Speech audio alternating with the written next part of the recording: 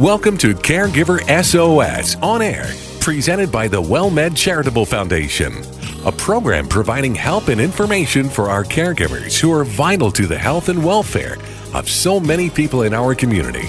You can hear Caregiver SOS on air Sundays at 6 p.m. on 9:30 a.m. The Answer.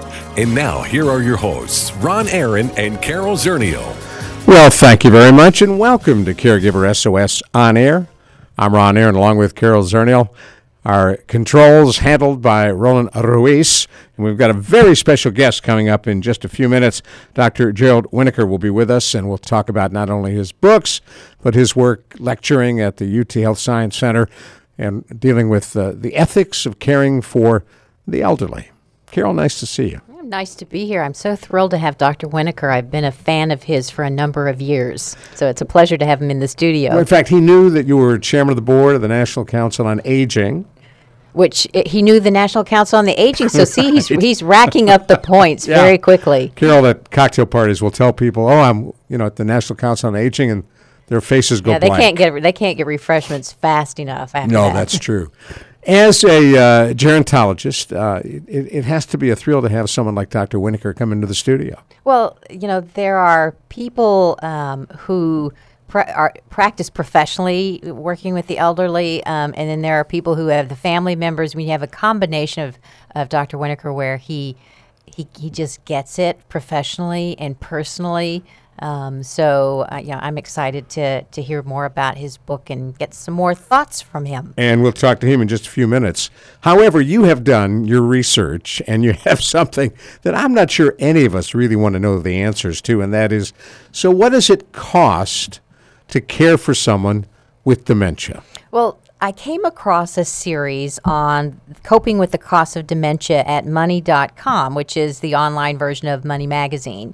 So in the different series, they were talking about the costs at the various stages and kind of what the thought process was as you prepared financially, which I found, pretty beneficial. It was very straightforward. So you may want to look it up, all the articles up online. But when they talked about the early stage of dementia, and they gave an example, his name is Dick, and he's spending $255 a week caring for his mom at home, and that's for somebody to come into the home. And he's doing this because a nursing home costs $6,000 a month. So he's spending $1,000 a month, early stage, with someone with dementia to avoid that $6,000 a month nursing home costs that's coming later.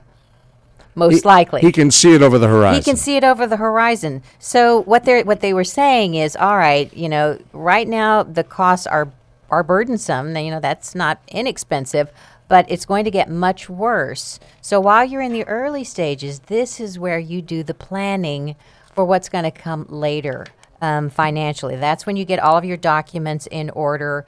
The average out-of-pocket cost for someone with dementia over 5 years is $61,000. So that's probably the first 5 years. That's not the last 5 years where you've got somebody in a nursing home.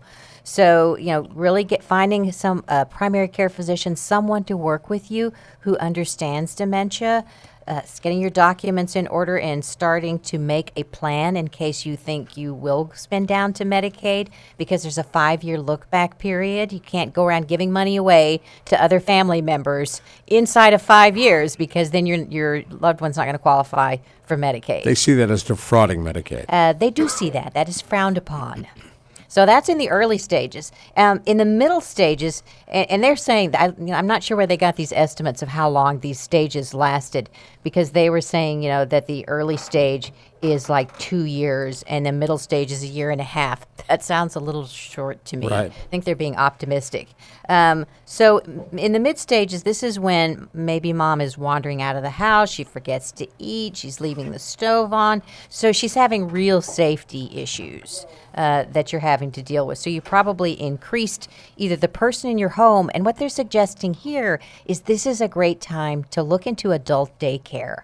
And we've talked about that in the past. And adult daycare really is a terrific resource if you have someone with dementia in mid-stage where they really need to be watched all day long, but they need that socialization, the activity, the meal, and there's probably adult daycare wherever you are. Christian Senior Services in our area in San Antonio provides adult daycare for dementia patients. Well, they do, and you know, it can run up to about $70 a day. That's probably higher. I'm sure it's less than that in Texas, but that's a great benefit. And something to think about is if your loved one is a veteran, so they spent one day in a war to qualify for VA benefits, and they had 90 days in the military. So there's an asset test that you have to pass. But if you pass that asset test, then Veterans Affairs may help pay for that adult daycare or some services in your home. That's good to know, and most people don't know that. It can be an arduous process, and you may have to keep meticulous records. I'm not going to say it's fun, but it is worthwhile to get that financial assistance. So that was kind of middle stage. And then in the final stages, which they say last 5 years, that's if you're lucky, I think. I've known people who cared for someone with Alzheimer's for 20 years. And they're talking about, you may spend more time caring for a parent than you did for your children. That gives real meaning to Nancy Reagan's The Long Goodbye. It's a very, very long one. So now you've got someone who does need round-the-clock assistance. This may be time for an assisted living or a nursing home. Semi-private rooms, I don't want to scare anyone, but semi-private rooms, this is from Genworth and CMS, cost anywhere from $50,000 to $130,000 a year, depending on where you live. Ow. Which is ow. I mean, for extra income, I'm not sure how many retirees have that kind of income. I don't have that kind of income now, and I'm certainly not going to have it in retirement. That's why you've said to your husband, don't count on me. Yes. So, luckily he was in a war. So, for if you're going to put your loved one in a dementia-specific unit, memory unit. In a memory unit, that's going to cost a little bit more. That averages $6,600 a month. A month? A month. Yes, a month. A month. So really nice hotels you could stay in for that amount of money. Yeah, you could. And then we were talking about that look-back period that, now you're spending down to Medicaid. So the look-back was 5 years. And on Medicaid, you're not allowed to have more than $119,000 in total assets. That's period. That's all your IRAs, your 401ks. They don't count your car or your house, but everything else counts. And how many of these memory units will take Medicaid? Well, you're not going to find an assisted living that takes Medicaid at all. You're talking a regular nursing home.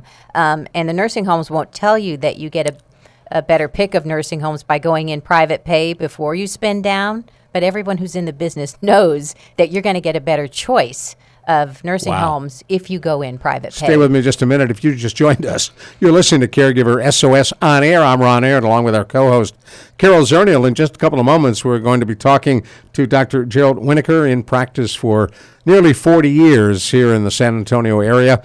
And we'll talk with him now about his work lecturing at the UT Health Science Center. He and his wife, a well-known poet, she's a retired lawyer as well, lecture together at the Science Center, which is pretty cool. And by the way, you can hear this show on iTunes. I keep on reminding folks that. No cost. All our shows are on iTunes. And if you don't know what that is, ask a 10-year-old. Ask a 10-year-old. And I have to add, we're also on player.fm. So if you have an Android phone, for those non-iPhone users, if you got an Android, we're on all the platforms for all the podcasts. You can find us. Cool. I like that. So back to the cost of caring for someone with dementia. It's enormous. It's staggering. It's absolutely staggering. And unfortunately, there are still people out there right now listening today that believe that somehow Medicare is going to pay for these long-term care costs. And it's simply not true. So Medicare, yes, it will pay for a nursing home when you're discharged from the hospital for a period of time. But when your loved one has dementia and needs to go permanently live in a nursing home, your choices are private pay or spend down to Medicaid. Right. Unless you are one of the few people that has long-term care insurance, in which case they're going to pay for part of that care. They're not going to pay for all of it. I have a long-term care insurance policy, and I was looking to see how much it paid. So I believe it was $500 a month in-home assistance. A month. A month. 700, you know, but I'm not going to tell you how many years I've had this policy. And But how you much have you to paid. you have to buy it when you're 10 to make it affordable. Exactly. So I think it was $750 for assisted. In a facility, and a nursing home is $1,000 a month. So even with long-term care insurance, I still got to come up with $5,000 a month Right. on my own, and I have the insurance. So it's kind of a daunting prospect. How much have you paid into it? I haven't. I calculated it when I bought it. Yeah. Because my husband's mother had Alzheimer's. My mother didn't have Alzheimer's yet, but I figured one of us was going to need it, and I worked in Washington, D.C. in the long-term care industry, so they had very affordable rates. And when I calculated it at the time, it was a good purchase. It wasn't expensive because Right. I actually was very young. But the older you get, the more expensive, and at some point, it's better to just sock away the money. So probably if you're middle-aged, if you're in your 50s and 60s, pretend like you're buying a long-term care insurance policy. Start putting that money away to use for, help in the home, for adult daycare, all of those options we just talked about. Odds of that happening are slim and none Of saving the money? for a whole lot of folks. Well, that's true. And so then welcome to Medicaid is all I have to say. Now, you've got a nice little segue here because we've talked about these incredible costs and what that means. Why don't we talk a little bit about ways in which, as you take a look at it, you can ease anger? Well, this came from United Healthcare, and they were talking about anger and giving some tips because, actually, while anger is very normal, all of us get mad, and if we're caregivers, we probably get mad quite often and frustrated. But uncontrolled anger, it's like stress. It's bad for your heart. It can give you high blood pressure. It's not good for your immune system, and it's probably not good for a lot of your relationships either, being angry all the time. So, they have 3 R's if you're feeling a little frustrated and angry these days, which you shouldn't because it's the holiday period and there's certainly nothing frustrating about spending time that's with all right. of your relatives. And everybody's happy. Everyone's happy. But so relax, this is not going to be a permanent state. If you don't feel like you're in control of your emotions, if your relatives and your in-laws or whatever, or the person you're caring from is driving you crazy, go outside, get a breath of air, take yourself out of the situation for just a little bit of time. That can help rethink the situation. Sometimes we're already mad about something else and we Transfer are the just anger. transferring it. We're automatically mad. We're lashing out. Is the situation really what we think it is? Or are we making a lot of assumptions? Oh, there they go again. Oh, they're doing this on purpose. Is your loved one doing it on purpose or do they have Alzheimer's? So if you can separate the person from the disease. So rethink it and then, try to relate. They're human, you're human, maybe they're sick, maybe you're stressed out. What's the real situation? So rethink the situation and try to be honest with yourself. And it's okay to be honest and say, you know what, I didn't handle that well. I'm acting like a jerk. I'm too stressed out. And then love yourself and move on. But if you're angry all the time, if you lose your temper often, if you think everyone around you is incompetent, filled with rage, it's time to talk to a professional, most likely. And, use a friend, use your clergy, but a professional, somebody who you can really let your feelings out and say what you honestly think, it really is worth it. We're going to move right on. And Gerald Winokur, Dr. Winokur will be with us in just a couple of moments right here on Caregiver SOS On Air. I'm Ron Aaron along with Carol Zernial. You hear us at 9:30 a.m., The Answer. I'm Ron Aaron, and one of the things I'm most pleased about being a WellMed patient is the way in which I'm treated by all the staff at the clinic I go to. And Dr. Robin Eichhoff, that's not by accident. No, it's not. We really spend a lot of time training our staff and asking them to really connect with the patients and get to know them because we consider them part of our clinic home.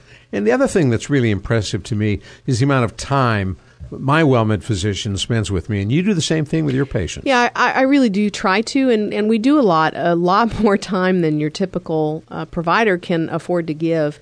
And I think that allows us to get to know the whole patient and not just their diseases. That's cool. Don't have a lot of time to talk about prevention, but you do a lot of that as well. We spend an enormous amount of time on preventative measures. Want information about WellMed? Want to be a WellMed patient? Call 210-614-WELL. 210-614-WELL.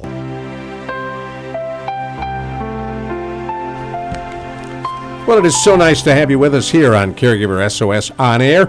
I'm Ron Aaron, along with our co-host Carol Zernial, and a real pleasure to welcome to our 9:30 a.m. The Answer Caregiver SOS On Air studios, Dr. Gerald Winokur. Dr. Winokur is an associate professor at the University of Texas Health Science Center, has written a very powerful book, Memory Lessons, A Doctor's Story, and he and his wife, who is a poet, live in a great place. Lee Robinson and Dr. Winokur live out in Comfort, Texas. And if you haven't been there, you ought to go. If you're looking for a place to kick back, relax, and do a little antiquing, Comfort, Texas is the place. So, Dr. Winokur, thank you for coming in. Really appreciate it. Thank you very much, Ron. Carol, it's a pleasure to be with you both today. As a physician, we were talking before we went on the air, and you so much remind me of my late Uncle Sal Sog, who was a doctor like you for many, many years, who was a medical home, the hot term these days, before it was a hot term. Talk to us first about your practice of medicine. Well, I had the real honor and privilege to be in practice in San Antonio after my residency here from 1976 until 2012, 36 years. And I had the privilege of taking care of patients and their interconnected family and friends for that length of time. And I like to say that what we had, me and my associates as they came along, and our office staff, nurses and medical assistants, I think we had a medical home before there was the term medical home. We tried to handle their problems as they came up. And as I mentioned to you earlier, of course, their medical problems were primary, but as I aged, as my patients aged, their social problems became very important for us to deal with. I mean, there was all kinds of issues that would come up from being able to afford their medications, this in the days before there was a benefit from Medicare for that, to issues of their family, their children, often living far away. And I was the surrogate son for many of my patients over the years. And I just like to say now that I think the concept of the medical home is a good one, and I think I'd like to see that grow and expand, because as I see it, for the elderly at least, what they need, as much as, if not more than acute medical care, is long-term support systems to allow them to live independently in their homes. Now, you mentioned before the Part D Medicare coverage of prescription drugs came into being. That's in many ways a false promise, because if you are really, really sick and have a lot of meds, you fall into that evil donut hole so quickly, and you're strapped for cash for months and months and months. Yeah, well, that's where my early concept of the medical home came in. You know, we would gather up whatever samples we could scrounge for people, and there was a host of programs that certain drug companies had, where if you had a patient in need, you could get a certain amount of months of medications from them. And we were constantly working on that. But it continues to be a big problem. And one of the things you teach on and lecture on and talk to med students about, the ethics of treating the elderly. And I was thinking, driving in today, about our interview, listening to a story on NPR, that guy who bought a generic drug company who's been inflating prices beyond reach of many to something like $200,000-$300,000 a year for some of those generics. And it's a drug company that does people with AIDS. It's AIDS medications. Yes. Well, one of the drugs was actually an anti-parasite medication that's been around for years and years and years. And must drive you crazy. And he bought the the rights to it, or I guess the patent on it. It's America. And jacked up the price. Well, it's America, Ron, but let me tell you something. For all the years I was in practice, which was 36 years, and I worked in the Medicare system, and my prices were fixed by Medicare every year. Occasionally there was a little bit of an increase from year to year. Oftentimes there was no increase. But doctors that work in the Medicare system and take care of Medicare-age patients over 65, we have price controls in place. Now, I guess it must be the strength of the pharmaceutical company lobby, but if a whole class of professionals in this nation can have price controls in place, why can't the pharmaceutical industry come under price controls? That's something I don't understand, except Politics. Their politics, and they have a stronger lobby, but it's not right. Well, I'm just thinking about there's so much about long-term care. It's not just the medical companies, but we're talking about long-term. If you have to reside in a long-term care facility, our long-term care system, which we don't have a system that allows to support caregivers. So the political process is very important. If you're out there listening, in terms of thinking about the problems that you're facing and your loved ones are facing, it's getting. I want to say close. Feels like it's close. It's not really, but it is. We're in that year leading up to elections, so you have to think about these things. That's our political statement for the day. Well, and I want to add to it, because you were talking in your previous segment about the cost of long-term care, and after I wrote my book, I got hundreds, maybe thousands of letters, emails from patients all around the country that were reading about my story. And I'll never forget this. I got a letter from a man who said, it's fallen to me to take care of my aunt and uncle in their old age. They don't have any assets. And I'm an accountant by training, and I've done a lot of research. And I found that I can take my aunt and uncle to a long-term care facility in Costa Rica, and they will get good care there at a fraction of the cost they can get it in America. And, I thought a lot about that letter over these years, not because I think that's a good idea, but because I think how sad it is that it looks like the next step in globalization is going to be outsourcing the care of our elderly to third world countries, because we won't take the responsibility and spend the money to take care of them here. Weather's nice in Costa Rica. Maybe it is nice, but is that a sad commentary? Are we not already doing that with many surgical procedures that are now being done in India? Medical tourism. Medical tourism, absolutely. Absolutely. Where they go to India or some other Far Eastern country and have procedures done for a fraction of what is charged here in the U.S. And I have mixed feelings about that as well. But let me say, we expect those patients to come back and live in America and be with their families and friends and loved ones. We're not shipping them off for the rest of their lives. To die in Costa Rica. Right. Right. Well, I was going to say you mentioned your book and your story. So tell us a little bit about why you decided to write this book. What story do you have? Well, the impetus for the book was my own dad developing Alzheimer's disease when he was 80 years old, and he went into congestive heart failure. He had heart disease. And I, being the good, dutiful son, doctor, geriatrician, recognized that he was in heart failure. And his physician was one of my younger associates. I called him up and I said, my dad is in heart failure. He says, I'll meet you in the emergency room. And what a nice thing that is when you call your doctor and he says he's going to meet you in the emergency room in the middle of the night.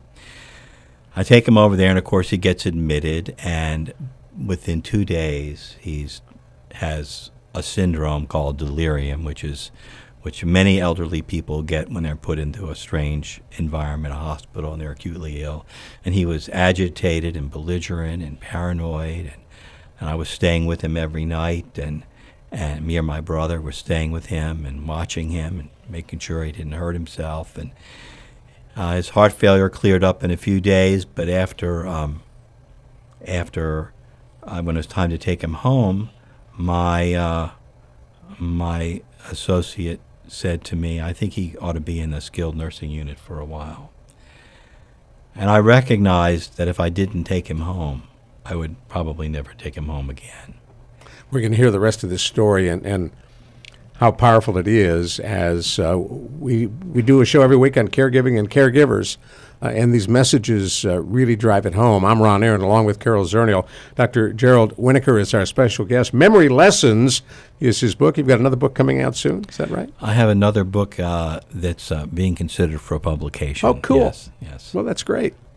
So we won't tease people with it yet, other than No. It's percolating. It's definitely percolating. You're listening to Caregiver SOS on air on 9:30 a.m. The Answer.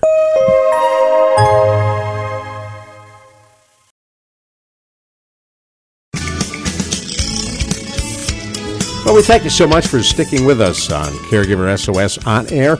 I'm Ron Aaron, along with Carol Zernial. This show can be heard on iTunes as well as Player FM. Player FM for you Android and other format users. At no cost, you can hear all the shows that we have done on Caregiver SOS on air. I'm Ron Aaron, talking with Carol Zernial and our special guest, Dr. Gerald Winokur. He is a graduate of University of Pennsylvania Medical School. Pardon me. Your wife's the lawyer. You're the doctor. We'll get it straight. And went to Bucknell. I grew up in the north, so I know Bucknell. It's a great school. It's a nice liberal arts college in a beautiful Lewisburg, part of Pennsylvania, as you said. Right. Lewisburg is known for two things: Bucknell University and a huge prison. Federal penitentiary. Exactly. I haven't been in the other facility. I'm Thank God. glad to hear that. Now, you were talking about why you wrote your book, Memory Lessons: A Doctor's Story, and your dad has congestive heart failure. He goes into the hospital, suffers delirium there. It unmasks, as you were telling us off the air, dementia, and there was thought to put him into a skilled nursing facility, but you figured if he went there, he'd never come home. Yes, he was so confused that I knew that if I sent him to another strange place where he wouldn't have familiar faces around him, that I didn't think he'd come home again. So I did take him home, and I promised him that I would never put him back in the hospital. And for the next 8 years, thanks to the efforts of my mother and some part-time caregivers during the day and my brother, who lives very close, and me, we worked to keep him at home, and we did until he passed away. But that was 8 years later. Now, you said the occurrence in the hospital unmasked his dementia. Did you not know that he was struggling with dementia? Well, let's put it this way. Families can be in denial. I wasn't exactly in denial as a geriatrician, but we were making excuses for him. I had taken his car away shortly before that admission because he was getting lost when he was driving my mother just from the local Luby's back to their house, which was one Luann special, home 2 days later. 6 blocks. And, Yeah. my mother would say, you got to turn this way. And he would say, oh, no, that's wrong. And they would get into fights, and my mother refused to go out with him anymore. Right. And I took him for a little driving test myself. And in a course of about 15 minutes, he almost killed us 3 times. And I had taken his car away, but this was maybe 6 months before he ended up in the hospital. Yeah. And you now are, for your mom, back again providing home health care. My mother 92? is a wonderful woman. She's almost 92. She worked for me in my office until she was 80 years old. That's so cool. And learned to operate a computer before I did. Probably better at it, Yes, too. but she has terrible macular degeneration. At this point, is practically blind. Right. And she had to give up working in the office. And then 5 years ago, she had a stroke, which I didn't think she would survive, but she did, and she's almost back to normal from that, and still lived alone and independently in their little house where they've lived for 35 years. But this past January, she fell and broke her hip in the house. And, wore one of those little alert buttons around her neck. And, she called the EMS, and they were there before I got there, before my brother got there, really. And she ended up having to have her hip repaired. And it was 2 months later, I brought her home after multiple complications. And since then, which was April, we've had a wonderful caregiver living in with her 24/7 and caregiver coverage. And but she keeps, she's frail, she's elderly, she gets illnesses, respiratory illnesses primarily. And, there has been a couple of occasions where she could have gone back to the hospital, but one advantage to having a son who's a doctor and closely in touch with her doctor is, I can get her antibiotics and I can get her nebulizer treatments, and I can do what I need to do to try to keep her home, and so far I've managed to do that. Well, I'm sitting here listening to you and thinking about, you just mentioned the advantages of being, a physician and taking care of your mom. But I was sitting here listening and thinking, you don't get immunity, though. So being a geriatrician, being a physician, you have walking the same path and dealing with your father and dementia and your mother broken hip. This is the way life is, and we don't escape that. And, probably just as difficult emotionally for you as it is for anybody else, even though, intellectually you know exactly what's going on. Well, yeah, the good thing, or maybe the bad thing, is that when something happens, I see it. I see everything laid out in front of us, like a plane. You see the down whole a path. runway. I see what's going to happen, what's likely to happen, what could happen. I'm there to try to help, try to anticipate. Sometimes I feel that no good deed goes unpunished when you're trying to take care of a parent, but, I think everybody experiences that. But I see what's coming, and that's an advantage, but let me tell you, it's also an emotional burden, but one I'm glad to shoulder, though. Well, you've mentioned a couple of times trying to keep her out of the hospital, wanting your dad not in a long care kind of facility.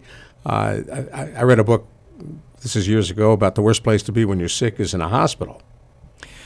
That is especially true for the elderly. Because? Especially true. Well, the elderly are on multiple medications. They are usually complicated medically, which means there's a lot of doctors coming to see them. Nurses are coming in and out. A very high percentage of them get somewhat confused. They wake up in the night, they think they're at home, and they try to get out of those hospital beds. And you know what's in there. There's IV poles and What's hazardous? And little tables and rolling things, and they fall, or they're given too much medicine. Someone comes in and the patient's throwing up, and the next thing you know, they're on medicines that no elderly person should ever be on, but that's sort of the standard therapy for nausea and vomiting, or they're getting pain medicines, and they're usually getting too much, and in combination with the other drugs they're taking, suddenly they're being overdosed. So many things happen to them in the hospital that it is my opinion, and when I was in practice, I urged my families, when your mom goes into the hospital, or your dad, someone needs to be there with them 24/7. And you did that with your father. We did that with my father. We did that with my mother. Well, it's doubly, if it was true then, it is doubly true now. It's only gotten worse. Yeah, you absolutely cannot leave your loved one alone in the hospital. You just can't. And you have to ask at every juncture, what are you doing? What are you giving? What is that? You have to keep asking those questions. Absolutely. And the other thing that happens now, and I'm sure you run into this, Carol, when it's time for patients to leave, the discharge instructions are now so complicated. And there's so many hands, so many cooks in the kitchen deciding what patients are going to go home on medication-wise. And the instructions are difficult. And nobody takes the time, really. Very few people take the time. Because the old-time primary care doctor is often not there when the patient's in the hospital. No, today we turn the patients over to a whole other group of doctors called hospitalists. And they worry about them in the hospital, and the primary cares worry about them as an outpatient.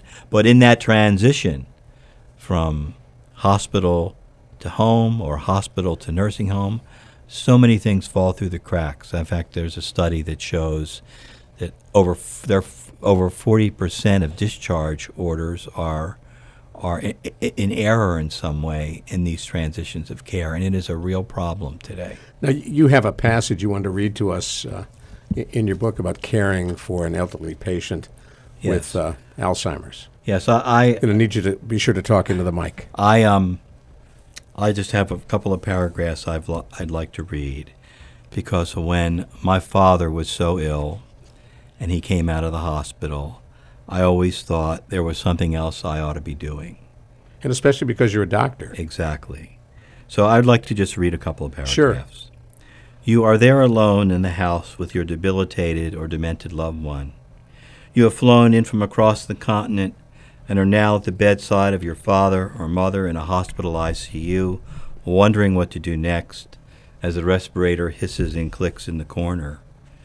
You pace the halls of the nursing home as the aides finally come to clean the excrement from your mother's bottom, apply the protective unguents to the inflamed flesh. Or you sit again at a bedside, watching as a bag of opaque liquid is pumped drop by drop through the plastic tubing, which makes its way under the sheets and into the stomach of someone you once knew and still love. You feel guilty and powerless and abandoned and angry and bereft. You have decisions to make and no one to guide you. Your father's doctor or some anonymous care team on daily rounds floats in and out of the room very early or very late. You think they are trying to avoid you on purpose, your difficult questions, and maybe they are. Your own children live far away. Your siblings are obstinate or in denial or still angry over some long-ago slight, some falling out which seems silly now. You are afraid that you will make a mistake, decide the wrong thing, choose the wrong path. Honor thy father and thy mother. Your head spins. Oh God, how can I not feed her through this tube? If I demand it be removed, if I discontinue this infernal respirator, I know he will die. The doctor says she must go back into the hospital to treat this pneumonia. Again. How many times can she survive this? Is this hurting him? Would she want this? If I say enough, am I committing a sin? Murder. Will Mom forgive me? My sister. Will I ever be able to forgive myself? Wow. So as you think about these issues, and for the caregivers who are listening, and we've got about a minute and a half left, best advice for caregivers in that situation with someone who is at end-of-life stages? Well, the planning for this end-of-life stage, as you mentioned, has to begin much earlier than most of these conversations begin. That's one of the main problems now in America. Still, 75% of people do not have an advance directive, even with all the talk that there is surrounding end-of-life issues today.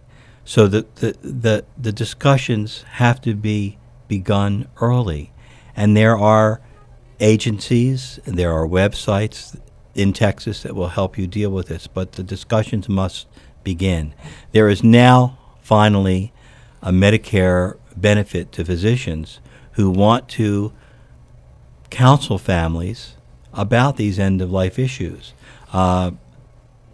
When I was in practice, it's just part of what we did, but it's obvious those conversations weren't being held, so Medicare decided they would provide a benefit for this. Got to stop you right there.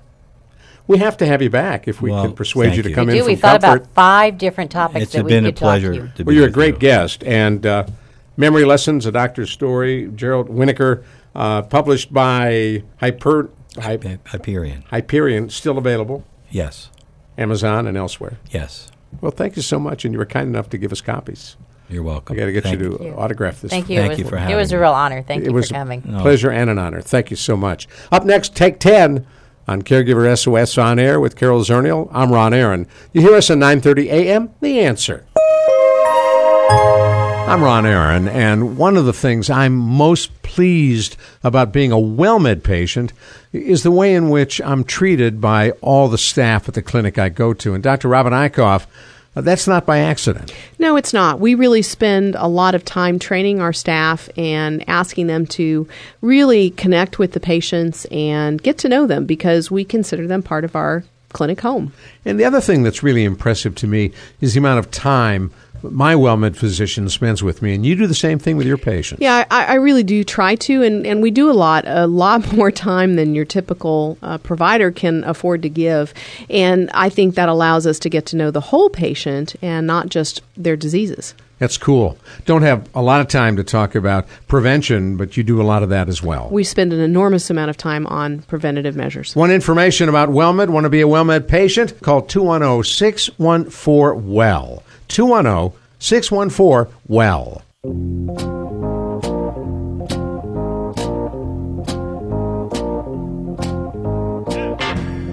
Thank you so much for staying with us to listen to Take 10. This segment follows each and every one of our Caregiver SOS programs on 9:30 a.m. The Answer on Caregiver SOS On Air.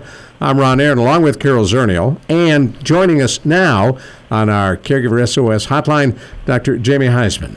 Jamie, good afternoon. Hi, how are you both? We're both great, and among other things, you are not only a psychotherapist dealing with issues like caregiving and addictions, but you also do a lot of work with folks who are deep in depression, and that leads me back to Carol.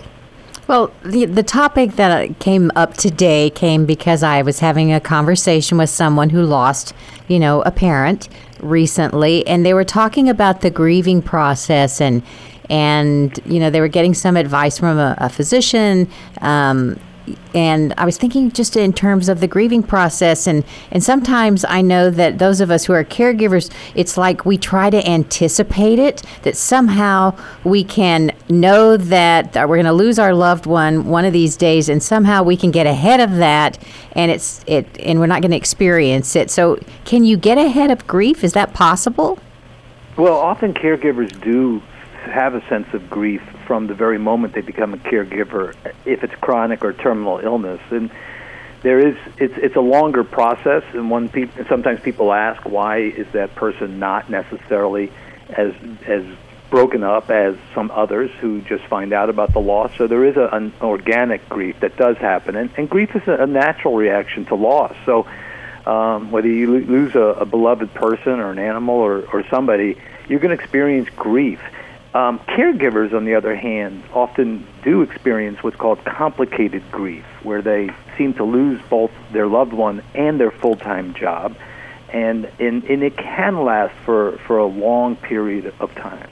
So if you were talking about complicated grief, that tends to last longer, and would that perhaps require a stronger intervention where you situational grief, you've lost a loved one, you expect that, and yes, there are support groups for that, but when it goes on and on and on and you can't move on and it's been a fairly long period of time, that's not normal grieving.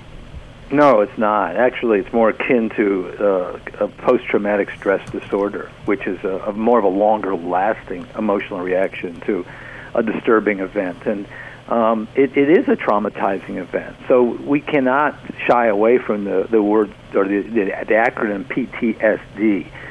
It is a big issue, and feelings don't go away. They often get worse, and there's often nightmares and flashbacks and things like that occur. And it's very difficult to deal with life or job or family and friends in that sort of way. That's a grief that truly is one that needs added attention. Well, we think of PTSD most often in terms of somebody who's been in combat. true, Ron, but if you think of people in combat, the word that we often hear is shell-shocked, right? Correct. And so shell shock can happen metaphorically to a person as well, that's not necessarily in battle, but is under siege. And so, yes, it's definitely PTSD is huge among our military and those who go and experience the horrors of war. There's no doubt about it. But PTSD is also physical, sexual, emotional trauma, and certainly even not just deaths, but divorces are truly PTSD material. I was going to say, when I was executive director of the Rape Crisis Center here for many years, many of the survivors suffered from PTSD, and a couple of our therapists began experimenting with EMDR as a way to treat them, and it proved pretty successful. So what's EMDR? Well, it's eye movement. It's a rapid desensitization done by Dr. Frances Shapiro, who really had it together when she created the concept of EMDR, and it's done by specialized practitioners who have been certified in EMDR training. Yeah, they go for special PTSD. training. And it literally will bring trauma up and allow them to process it through a rapid eye movement sort of desensitization. Again, that sounds like all voodoo to the audience, but in the hands of a skilled therapist works quite well. We had a survivor who could not be in the same room or even office complex with a male. She had been so brutalized and so affected by it. And so when she was scheduled for an appointment, I had to be elsewhere. And by the time she had been through several sessions, I could be there. She was fine with it. Yes. Like a miracle. You It was a are going to miracle. be that representation, that trigger, that Right. cue, that throws a person who's trying to balance their life with PTSD back into a dark place. And it has nothing to do with you No, of course. whatsoever. Of course. Well, let's go back to, like a normal grieving process where, what would be considered normal? I mean, what would we expect so that, if we lose a loved one, that we shouldn't worry about ourselves or worry about our family member who may be grieving? What would be, considered just Everyone normal? grieves in different ways. There's really no normal expected period time of grieving. It takes longer, obviously, when the death or loss is traumatic and unexpected. I mean, it takes much longer then. People experience physical reactions when they lose a loved one, they're short of breath and tired and restless. They feel shock, fear. There's a lot of guilt and anger that goes into grief. There's a lot of avoiding other people, and because somehow you start isolating. And also you also get into a spiritual sort of conundrum, wondering, what is this meant for? Why am I here? Why was this allowed? So all this plays into the world of grief. And the normal process, understanding it's different for everybody, but at some point you should begin to come out of that. Yeah, that may be different. It may be a snowflake where grief is different for everybody, but coming out of grief, not complicated or PTSD, is pretty much a template. I mean, you've got to take care of yourself diligently. You have to allow other people to come in and help support you. You have to join a support group, move, exercise, talk to a friend, that type of thing. And you have to rest and be able to speak to somebody who you feel comfortable with. And grief is the ideal reason somebody should go call a therapist. Now, if you've just joined us, you're listening to Take 10, part of Caregiver SOS On Air. I'm Ron Aaron, along with Carol Zernial and Dr. Jamie Heisman. You hear us at 9:30 a.m. The Answer, and podcasts of all of our shows are available at no cost on iTunes and Player FM. Thank you. Thank you. Well, so Jamie, there's grieving in some ways is cultural. So in the United States, I can remember as a child where there would be a wreath on the door. Family members might, you used to wear black clothing, a black armband. There were visual signs that someone is grieving, that something has happened. We don't really have that anymore. And, you get a couple of days off from work. And Right. That's about it. So, in America, do you think it's harder to grieve now than it used to be? I don't think there's any question about that. I think you're on to something big time. I mean, in my religion, you sit Shiva. People come over, bring food. Food is the big issue. You may wear a piece of torn cloth on your lapel. But and some families, with all of these rituals and routines that seem to be dropping as fast as social media and the quickness of our life keeps moving. I totally agree with you, Carol. I think that we are losing the art of grieving here, and that's a shame. And it's a shame because you're not able to process it. Well, and there's an expectation and there's an expectation that you should move on. What, you're still grieving? Isn't that long enough? Good grief. Well, that's my Aunt Reva, 40 years. 40 years is a little long. For Uncle Leo, 40 years. It's a little long. It was a long time. But 2 hours, 1 day, 3 days is probably not enough. And I guess the next question that Carol was coming to, Dr. Jamie, without putting words in her mouth, is when do you know it's complicated grieving? When do you know you need help? Well, you need help, I think, all the time. I'm going to be really clear about that to our listening audience because you don't really know, Ron. Here's the deal. On the front end, you don't know. You don't know if it's going to turn into complicated grief, if it has more of the symptoms of PTSD. You don't know. And that's why I would suggest to anybody who's listening to this show right now to understand that, obviously, death is inevitable, the time is not. I would jump in. I would make it an immediate reaction. I would make it a flow chart that if somebody passed, you jump in to see a therapist. And then let the therapist and you get in front of it. Do the prevention instead of the intervention that has to happen afterwards. And maybe it just has to happen with another person to make sense of it. And unfortunately, we are flat out of time. I thank you very much, Dr. Jamie Huysman, Carol Zernial. That gives you just a taste of complicated grieving right here on Caregiver SOS On Air on Take 10. Podcasts are available. Check it out on 9:30 a.m. The Answer. We come to you every week. Thank you. You've been listening to Caregiver SOS On Air, presented by the WellMed Charitable Foundation. Email suggestions and comments on this radio program to radio@wellmed.net. And join your hosts Ron Aaron and Carol Zernial for another edition of Caregiver SOS On Air on 9:30 a.m. The Answer.